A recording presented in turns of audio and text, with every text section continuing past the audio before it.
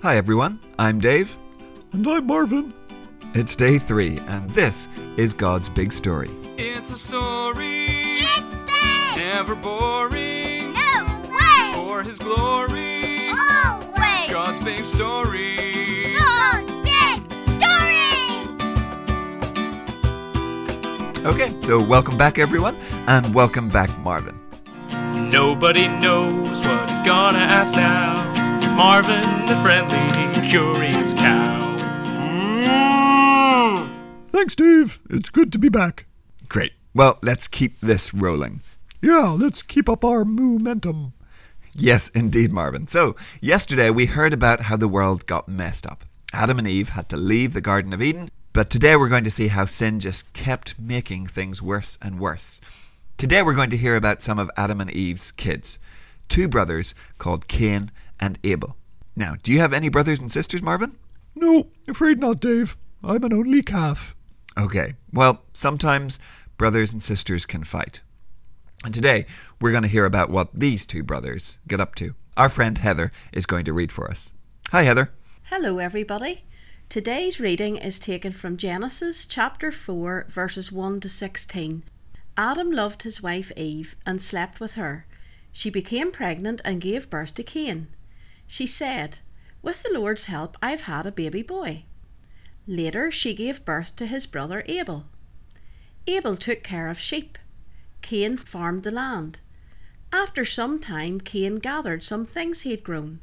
He brought them as an offering to the Lord. And Abel also brought an offering. He brought the fattest parts of some animals from his flock. They were the first animals born to their mothers. The Lord was pleased with Abel and his offering, but he wasn't pleased with Cain and his offering. So Cain became very angry, and his face was sad. Then the Lord said to Cain, "Why are you angry? Why are you looking so sad? Do what is right, and then you will be accepted. If you don't do what is right, sin is waiting at your door to grab you. It desires to control you, but you must rule over it." Cain said to his brother Abel, "Let's go out to the field." So they went out. There Cain attacked his brother Abel and killed him. Then the Lord said to Cain, "Where is your brother Abel?" "I don't know," Cain replied. "Am I supposed to take care of my brother?" The Lord said, "What have you done? Listen, your brother's blood is crying out to me from the ground. So I am putting a curse on you. I am driving you away from this ground. It has opened its mouth to receive your brother's blood from your hand. When you farm the land, it will not produce its crops for you anymore. You will be a restless person who wanders round on the earth." Cain said to the Lord, "You are punishing me more than I can take. Today you are driving me away from the land. I will be hidden from you. I'll be a restless person who wanders around on the earth. Anyone who finds me will kill me." But the Lord said to him, "No, anyone who kills you will be paid back 7 times. The Lord put a mark on Cain. Then anyone who found him wouldn't kill him. So Cain went away from the Lord. He lived in the land of Nod. It was east of Eden. Thanks, Heather. Dave, he killed him. He killed his brother. He did, Marvin. He did a terrible thing. Wow. Yeah, and I guess God really doesn't like vegetables, huh? What? Oh, no, I don't think that was it, Marvin. What do you mean? I was listening really carefully, Dave. Cain brought God fruits and vegetables and stuff like that, and God didn't like it. Well, that is true, Marvin, but I don't think that's because it was fruits and vegetables. What do you mean? Well, let's say it's a snowy day outside, and so there's no grass for you to eat, and so I bring you a bale of hay.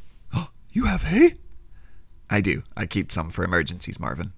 Oh, okay. You are wise beyond your years, Dave.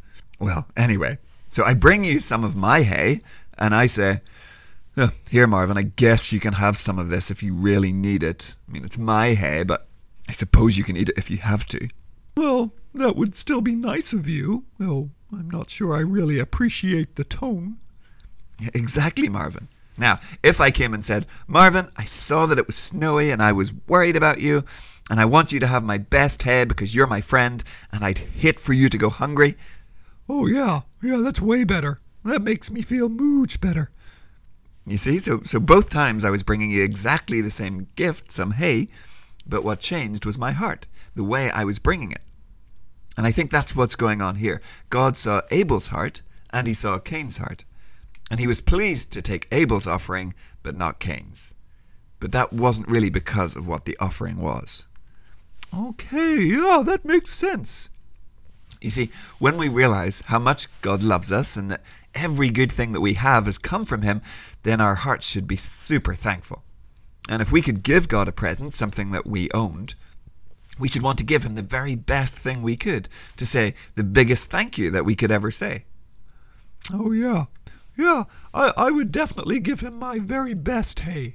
You know, the buttercuppy stuff from 2017. That was an excellent year for hay. Okay, perfect, Marvin. So, how about you kids?